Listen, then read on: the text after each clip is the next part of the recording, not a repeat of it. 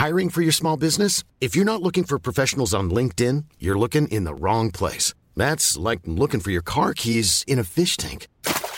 LinkedIn helps you hire professionals you can't find anywhere else, even those who aren't actively searching for a new job but might be open to the perfect role. In a given month, over 70% of LinkedIn users don't even visit other leading job sites. So start looking in the right place. With LinkedIn, you can hire professionals like a professional. Post your free job on linkedin.com/people today.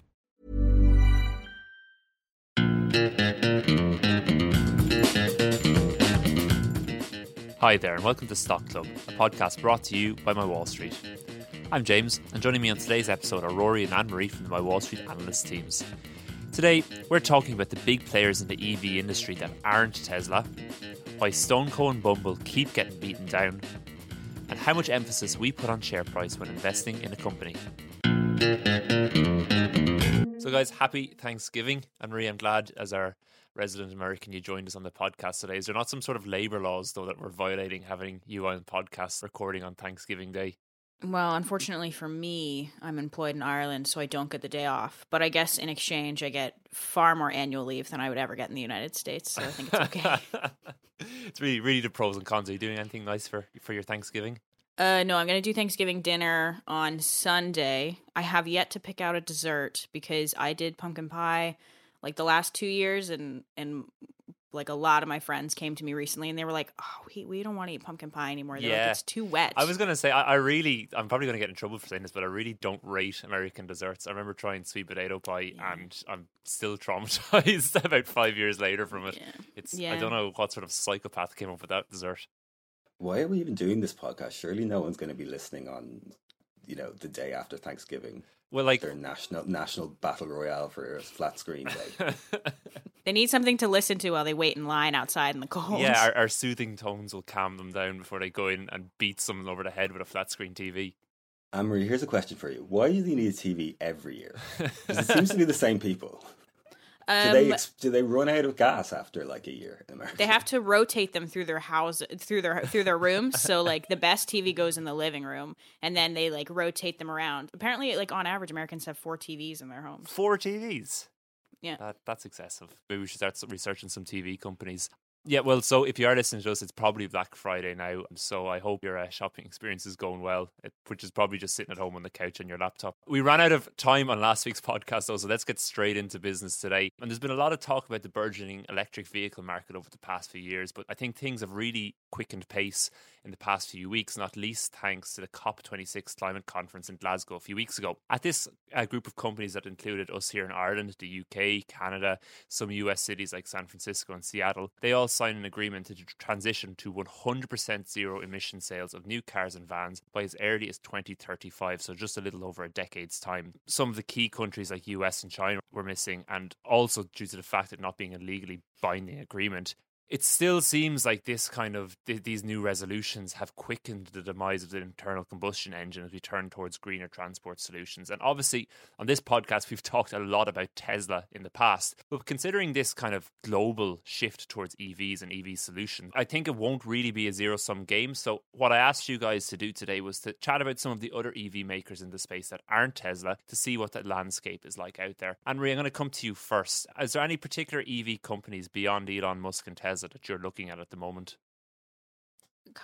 This was an interesting question to me because I hadn't really looked at like the up and comers, like the startups. Yeah. And so I took a bunch of time yesterday and kind of went and had a look and made a little comparative chart between like Rivian, Lucid, NIO, and then like Apple's kind of speculative vehicle that might be in the works. And that kind of process really highlighted for me that I actually don't know that much about how hard it is to manufacture a vehicle. Like that was what the process highlighted to me. I was like, okay, if they have a concept car, if they have, 100 successful cars on the road, like what does that actually mean for like the long-term prospect of the business? And so I kind of dived into that mainly because like every time I've ever written like a piece about Ford, for example, for one of our products, it always comes along with this like necessary preamble that's always like, remember that car manufacturing is a low margin, complicated business that must be performed and perfected at scale. And we always kind of have to say that in terms of Ford and GM and Volkswagen, but we like never ever discuss that in terms of EVs. Yeah. And so that kind of made me realize, okay, like how difficult will it be for a startup that maybe only has a couple vehicles in the work to kind of get itself to scale? And I ended up reading a piece called Who Will Win the EV Race by Anne Stevenson Yang in Forbes. And she had this very interesting quote, which was, most of the startups are not stumbling over developing complex technologies like the battery or the automated driving system, but over integrating them. Building a car is one of the most complicated industrial processes in the world, involving lengthy qualification processes for hundreds of suppliers and tens of thousands of parts, with price negotiations that keep margins brutally slim. Yeah. And it basically means that for a lot of these automakers, the process of ramping up at scale is going to be really, really difficult. And this is something that Elon Musk actually spoke about earlier when he was talking about Tesla in 2017 and 2018. And he said, the thing is, it is remarkable that Tesla did not go bankrupt in reaching volume production. And he was referencing, these famous images that came out of Tesla in 2017, where they had an assembly line in the parking lot covered by a tent because they could not afford to build another building in order to ramp up production enough to meet their targets for the year. Yeah. And basically it means that the traditional approach that many automakers have taken is they have established production facilities, and now they're basically trying to adapt their existing production facilities to also build EVs rather than having to build completely new factories, because it apparently costs $2 billion to make a factory big enough to produce 240,000 vehicles. And a car company needs to produce at least 100,000 vehicles to even be considered maybe profitable. And so this is a really difficult thing for these up-and-coming car makers to do. And so it really does kind of put the ball in the court of these legacy players. One of the big things we talked about with Ford, when Ford announced the F-150 Lightning, which is their electric vehicle, is that the body and the frame and all of the add-ons for that car are identical to its traditional gas-using counterpart, which means that in terms of manufacturing, in terms of negotiating prices, in terms of negotiating with suppliers, it's a much, much, much easier process, and it means that they can ramp up to scale much quicker than some of these startups. Even though these startups might have very impressive technology, because of that and because there are limits on manufacturing, it means their prices are really, really high. Every single company I looked at, their starting vehicle was over $65,000, which is far and away considered a luxury vehicle in the United States and is out of reach for the vast majority of people buying cars. And do you think the modern investor might be missing that kind of this point? We talk about Tesla quite a lot, and other car makers like Rivian and NIO notably, was one of those stocks that went up multiple fold in quite a short space of time. And, these EV makers are often treated like we see other growth stocks like SaaS companies, for example, or wider software, which are high margin, very, very easily scalable businesses. Do you think that, investors are maybe underestimating the difference in business model between these companies, but treating them the same in terms of investments?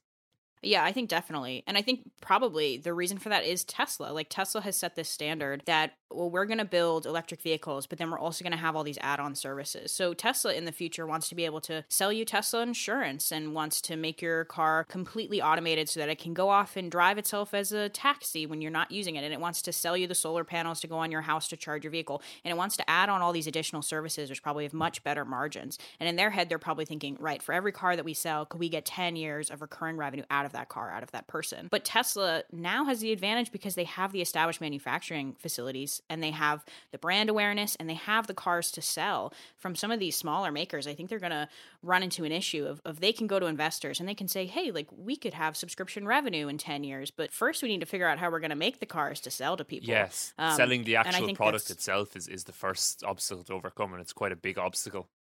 Yeah, definitely. And I think it's something that investors kind of very eagerly overlook. And I think as we, particularly this year and probably last year, we began to see a lot of old school kind of car makers begin to bring electric vehicles to market, and a lot of them undercut these smaller companies on price. And maybe the vehicle isn't as kind of luxurious or doesn't have as many kind of cool add-ons, but I think when it comes to the vast majority of people when they buy cars, I don't think they want to spend $65,000 on a car. I think they want to spend, probably in the range of $20,000, and that means they're either going to wait for a used vehicle or, car companies are going to have to compete to bring their prices down. Absolutely. So are there any EV makers out there, upstarts or kind of old legacy players, that are particularly singing to you at the moment?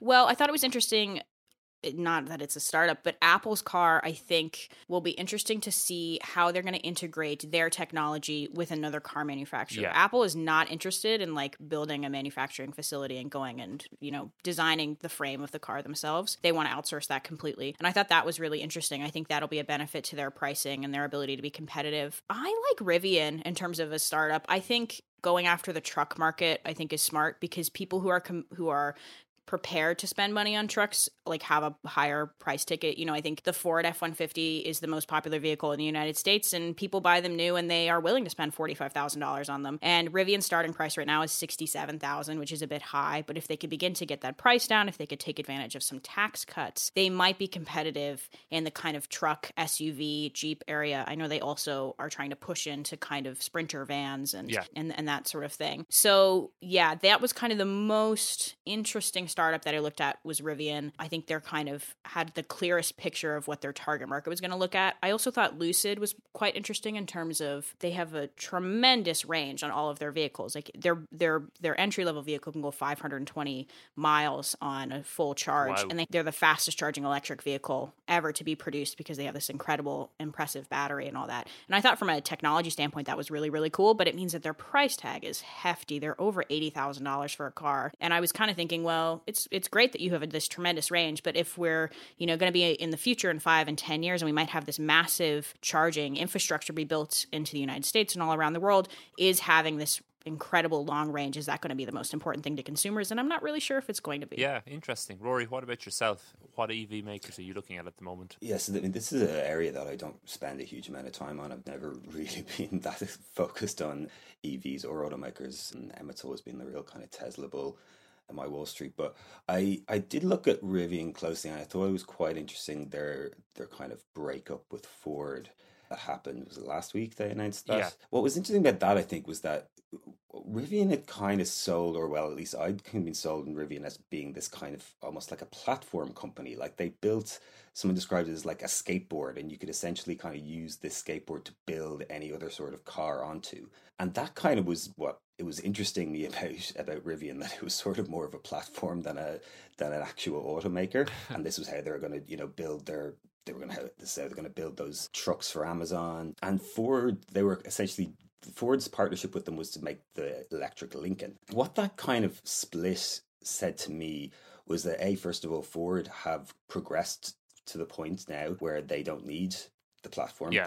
They've gotten to their point now where they know how to do it themselves, and that was always going to happen. I mean, that deal was struck 2 years ago, so maybe it's just become, it's becoming more commoditized. The other thing that struck me was that Ford now have a massive share in Rivian, which has gone up substantially since they invested in it. I think when they invested in it, they were buying it. I think the average price is something like $8 a share. That holding in Rivian, which they no longer need because they're no longer partners, is potentially worth, I think, something like $12-13 billion at the moment. Wow. That's a huge amount of money for them to inject into building their own electric vehicles. And I think people are overlooking Ford massively. Like as Anne-Marie said, the F-150 is the best-selling truck in the United States.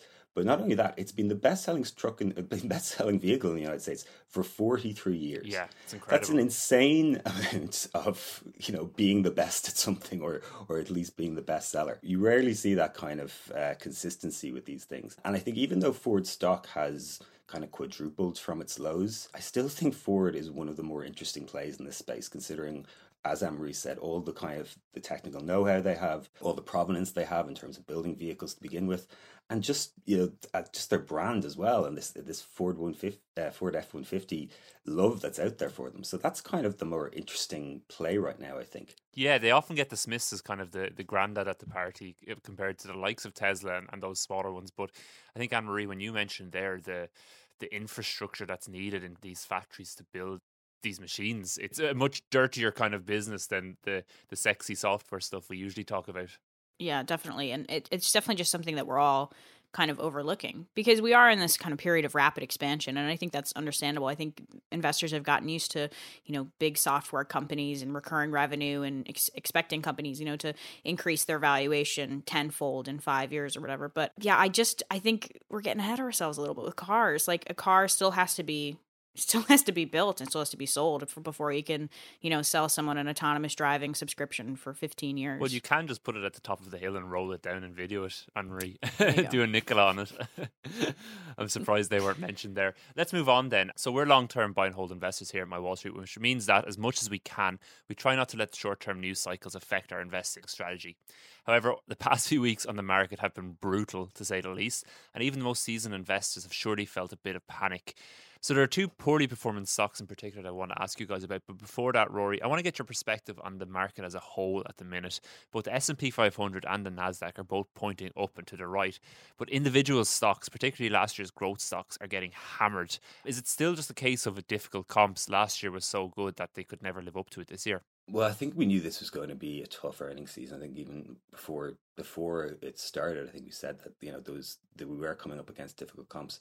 But I don't think it's just that. I mean, I think you have a trifecta of issues pretty much impacting every business, but particularly hitting those high growth stocks, those high price to sell multiple stocks.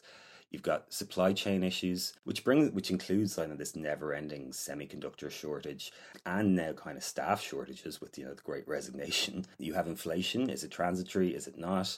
And then you have this reopening, or in our case, the not reopening, because we've got another wave happening across Europe at the moment. So all of this is going to have massive impacts in terms of travel. How's it going to impact travel? How's it going to impact tech? What's remote work going to look like? These are all things that are just causing great uncertainty, and it's caused this huge correction in some stocks. Now, of course, look, we've had these downturns before. We've had these downturns with these particular stocks before. These are always the stocks that have these big corrections, and they always feel very scary at the time. But we always kind of try and just focus on the long term with this stuff. And Marie, another stock that's having a bad time of it lately is Bumble, down more than 55% from its year-to-date highs. You added Bumble to the shortlist back in July based on its strong performance despite the pandemic last year. What's going on with the company now, do you think?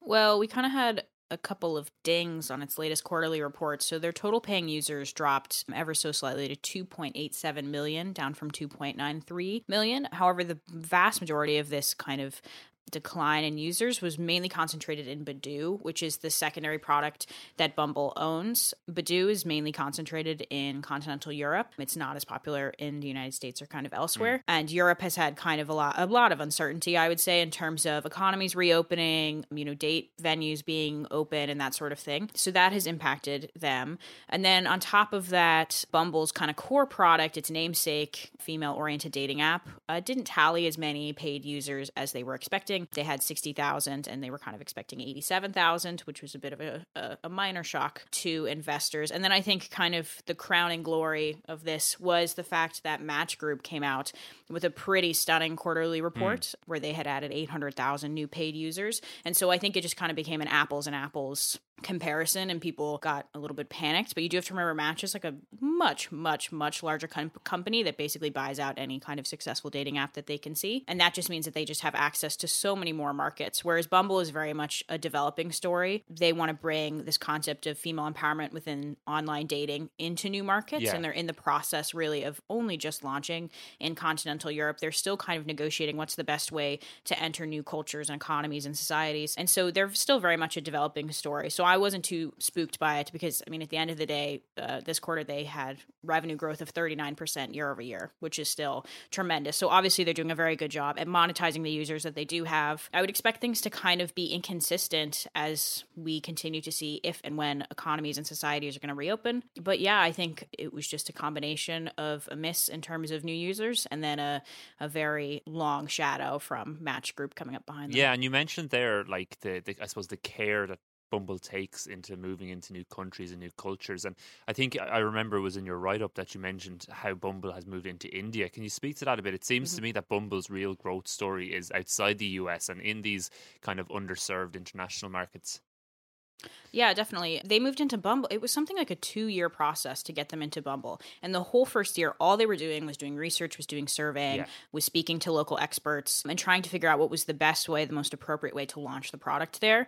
And I think it was very thoughtful. And then it meant that the app was very, very well received. They added in a whole host of new safety and privacy features. And then really leaned upon the non-dating aspects of the Bumble app. So people tend to forget that Bumble is dating, but it's also Bumble Biz, which is kind of like a LinkedIn, I guess, but it's like much less formal. It's kind of just for like networking and meeting up with other people that might be working in your field to, get advice or hang out or that type of thing. And then they also have Bumble Friends, which I know has been quite successful in the United States, actually, of particularly when young people might get transferred to a new city for work and they don't have any friends and they just want to, meet up with people and like have people to talk to. And so they really relied on those kind of other assets going into India. And it meant that they had tremendous success. I believe in the write-up, there's a statistic where it's something like 40% of users in India use more than one of Bumble's services. Wow. And so that was very successful. And I think they're just trying to recreate that within new regions that it highlights and identifies as being good opportunities for them. Yeah. So I'm interested to see them kind of launch throughout the rest of continental Europe. I believe they went into Germany this quarter. It'll be interesting to see how that goes. And that obviously then opens up doors for them to go into other countries around them, like Austria and Hungary. Yeah, absolutely. Well, to go to the other elephant in the room, I suppose we can call it, Rory, StoneCo. As we record, StoneCo's down about a whopping 80% off its year-to-date highs. We spoke about StoneCo a few weeks ago on the podcast, and especially the impact that its lending arm, I think it's called StoneCo Capital or Stone Capital, and the kind of the temporary pause of that business has had on operations. Is that still the case? Because the stock doesn't seem to be stopping. So the StoneCo situation is an incredibly complex one. And when complexity and uncertainty combine, that tends to cause massive panic in investors. Yeah. StoneCo, as this is be aware, began life as a point-of-sale solution focusing on kind of small to medium businesses in Brazil. And as you would expect, it was called the Square of Brazil. And actually, as reductive as that term is, or reductive those terms can be, it's probably a lot more accurate than kind of the other comparisons that you do hear being thrown around sometimes. Yeah. But just like Square, the company built upon that early success in point-of-sale business to launch a full suite of financial products to service their customers. So they brought in developer tools, they brought in kind of specialized products for micro merchants, they brought in built-in analytics, financial management, and then they even acquired a company recently that was focused entirely on retail management. And we know what the playbook is here. We've seen it with Square. We've seen it with plenty of other businesses that aren't even in the financial services space. You add functionality, you cross or upsell the solutions, and in doing so, you better embed yourself into your client's operations, and that increases your revenue per client and increases your stickiness. And all this stuff was working, or is working. The active clients, not including their micro merchants, are up 45% year over year to 766,000. Their micro merchants were up ninefold for 330,000. Total payments volume was up 58%, and now almost half of their clients are using more than one product. So this was a strategy that was perfectly working out for them. And if you look at the business like that, everything's great. Yeah. Right? Really, everything is going very well. Now, the other half of the story, the bad news, the complex news, is that, of course, they also launched a financial wing called Stone Capital. And this is really where the problems are. Stone Capital basically made a massive belly flop. There's really no other way to put it. To begin with, they had weak underwriting standards, and that is completely on them as a business. It was a mistake. They've acknowledged it was a mistake. They're taking moves to correct that mistake now. Secondly, they over-relied on a new registry system that was introduced to Brazil in June this year. Now, this was a system that essentially allows merchants to use their receivables as collateral for loans. There was a system in there before. That system was problematic, and this new system was supposed to fix it, but actually it's ended up making the problem much worse. And this is going to be fixed at some point. Again, so this is kind of one of those things where it's not entirely their fault, but they relied on it way more than they should have. Yeah. And essentially, they've got themselves into problem. Thirdly, which is, this is nothing they can do about this, is the pandemic and the cycle of lockdowns that are happening in Brazil, which is obviously impacting small and medium-sized businesses much more than big businesses. And as we know, StoneCo is very much tied to small and medium-sized businesses. So the company is expecting serious losses from its financial wing. They've stopped lending for 6 months in order to try and correct this. If you look at it from a bigger picture, it's this is not the death of StoneCo by any means. It's a mistake. It's going to cost them big, but they've given themselves 6 months to try and correct it now, and they will correct it. And I think you're still looking at a business at the very, very start of a huge, huge market opportunity. 68% of businesses in Brazil don't even have an internet connection. That's how big this opportunity is for a player like StoneCo. And I think if we're going to be long-term investors, we have to focus on what's this company going to look like in 5 to 10 years. If we're going to follow the stock price, you're going to get worried. Try and look at the business. I get it's complex. It's complex for me even reading it. I was like, what the hell is going on here when I read their press release? But it doesn't seem like it's going to be the death of the business. And I think investors are focusing in way too much on that side of things. It seems to me that kind of StoneCo stock is kind of caught in one of those negative cycles too, that it's been trending down, and now anything that comes out about it just pushes it down further and further. What's your perception of that? In general, like the stock market mechanics that, trend is your friend, and that includes sometimes when it's going down, it's not your friend. Well, it's stuck in what we talked about earlier, which is just this cycle of stocks being put down. This is one of those earnings seasons where like no news was good news. Yeah. You know, everything was bad. People couldn't seem to find anything to find optimistic about, and that's just compounded the issue further. Yeah. Do you think this could be a good opportunity if you wanted to open a position in StoneCo? I think if you've got a position in StoneCo, if you've been interested in StoneCo, I think this could be a very good opportunity to start buying shares in it. Interesting. Thanks for that, Rory. So let's move on then. And by the time this episode goes live, of course, it will be Black Friday. And of course, we still have some great deals for both the My Wall Street app and the Horizon service. For the next few days, you can get $30 off an annual My Wall Street subscription. That's a 30% total discount. Or you can get a whopping $150 off a Horizon subscription. Remember, My Wall Street is the only place where you can access our hand-picked short list of stocks, as well as other great features like our first look reports we do on newly listed companies and daily analysis and commentary from the team on the market. Horizon, on the other hand, is where you get access to Emmett's personal portfolio and see everything he does with his own money. All the buys, all the sells, all the companies that have caught his eye, and what his thoughts are on them. He actually just added a brand new stock to Horizon a couple of days ago. This is a company that is focused on solving one of the largest, most stressful and costly problems that affects as many as 1 in 8 women in the US today. So there's no better time to join Horizon now to check that out. Both of these offers are available now, but only for a limited time, obviously. So make sure to follow the links in the notes for today's show and grab these deals before they're gone. Guys, we actually do have time for mailbag this week. And because we missed last week's question, we're going to go back to it. So this question came in from, they call me Bushby. I don't think that's his real name on Instagram, and I think it's something that we've answered a couple of times before, but I'd be interested in hearing from both of you today on this, considering the sell-off in some stocks that we've just talked about. So they call me Bushby asked, how much emphasis do you put on share price when opening or adding to a position? Rory, you kind of answered that there with your analysis of StoneCo. Well, first of all, I put zero emphasis on share price, which by I mean nominal share price. I don't know if call me Bushby meant share price or whether he meant the value of the stock, the market cap, because of course share price is pretty much meaningless. The emphasis on the valuation of a business is something that of course we pay attention to. Nothing is worth infinite amounts of money, so you can't ever just go into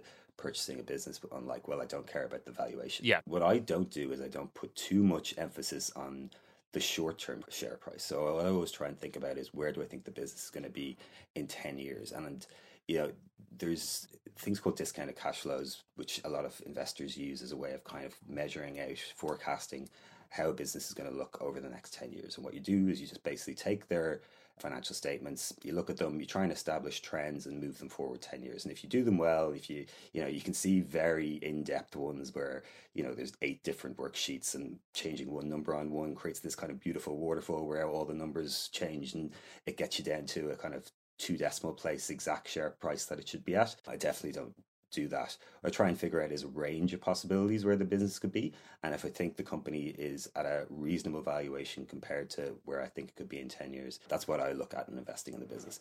To give a good example of this, in 2007, the most widely optimistic Amazon bull on Wall Street predicted their revenue in 2020 would be $40 billion.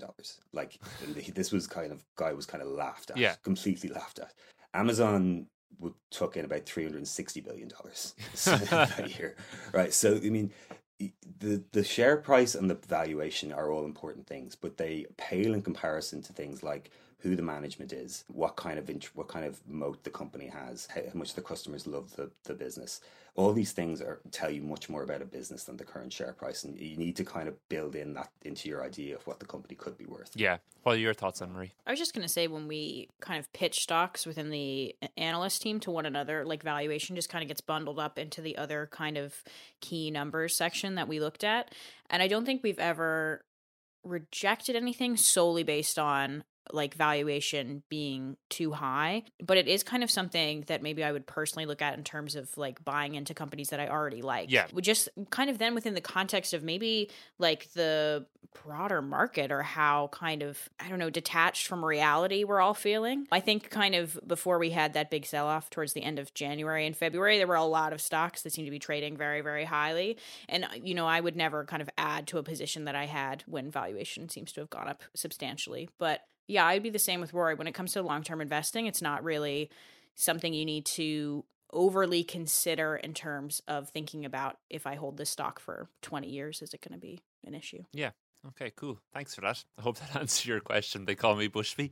That's definitely one of the best names we've got in so far. So, folks, let's finish out today with the elevator pitch. And I've just realised that I missed such a massive opportunity considering it's Thanksgiving and Black Friday. And I didn't ask you guys to pick a Thanksgiving or Black Friday stock like the Halloween one, which was obviously such a success. But yeah, I just threw the doors open. I want to know what companies you guys are looking at the moment. Rory, I'll come to you first. I'm currently looking at a stock that is way, way, way outside my circle of competence. Always a good so start. Please, anyone listening, don't take what I'm about to say as any sort of investment advice. But of course, part of investing is learning about different businesses, and this is kind of one of those things that I'm doing. I'm learning about a new business. It's a company called GitLab, which is a DevOps platform that allows you to develop, secure, and operate software in a single application. It's a company that just went public back in October. The stock was doing pretty well until basically the last 2 weeks, which, as we've discussed, have been tough for software in particular. But it's still at a $14 billion valuation. The company's got $223 million run rate, 69% year-over-year growth, 3,500 base customers with really high dollar-based retention. I think it's 152% or something. Nearly 400 customers spending over $100,000 a year. And what's interesting about this business for me is that ever since it was founded in 2014, it's been a company completely centered on remote work. So they've never had like an office, essentially, where there are 1,350 employees, all work remotely. Wow. They're in 65 countries all over the world. And so I think that's kind of apt because it's a company that's kind of empowering remote work too. So it's a kind of future of work kind of play. Okay, cool. Anne-Marie, what about yourself? I have Rent the Runway, which I believe just IPO'd this week with the ticker symbol RENT. They basically allow consumers to rent, subscribe, or buy designer apparel and accessories. Many of them are like secondhand and vintage. And this is a space that we have previously talked about that I'm very interested in. And both me and Rory are like trying to find the ideal stock for this space. We've talked about like Poshmark and RealReal and ThredUp and those type of things. So it's nice to see like another company be added in. Also, if you guys read the overview of this industry that I wrote a couple months ago that was in app, one of the things I hit off of was kind of the best way to go about this for investors is to kind of target the high-end designer side of secondhand clothing, because it's just kind of the most sustainable in terms of valuation of items and revenue and that sort of thing. So I am interested in Rent the Runway. Like, I like the concept of the business. The issue I kind of have with it, just from an initial look at their financials, is it seems to be somewhat of an IPO of opportunity.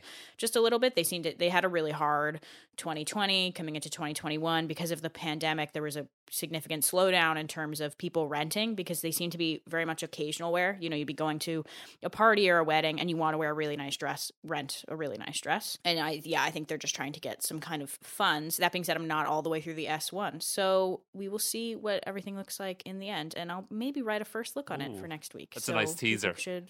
Yeah. Do they own the clothes that they rent, or do they facilitate you renting clothes from somebody else?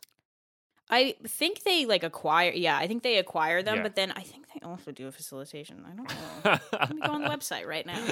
You'll have to tune in next week for the first look to find out. So that's it for today's show. Remember, if you have any questions you'd like us to answer or elevator pitches you'd like us to tackle, make sure to get in touch. You can find us on Twitter. That's at My Wall Street HQ. On TikTok, that's at My Wall Street. Or simply just email us at pod@mywallstreet.com. If you're enjoying the show, make sure to tell your friends about us, and don't forget to leave a review or a rating on whatever platform you listen to us on. Thanks for joining us today, and from the three of us, happy Thanksgiving, and we'll talk to you next week.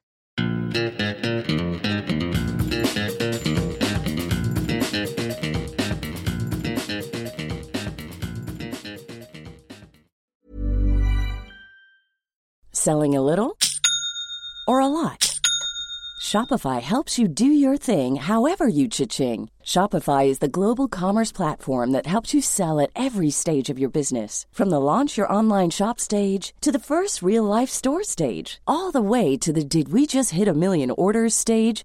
Shopify is there to help you grow. Shopify helps you turn browsers into buyers with the internet's best converting checkout. 36% better on average compared to other leading commerce platforms. Because businesses that grow with Shopify. Get a $1 per month trial period at shopify.com/work. Shopify.com/work.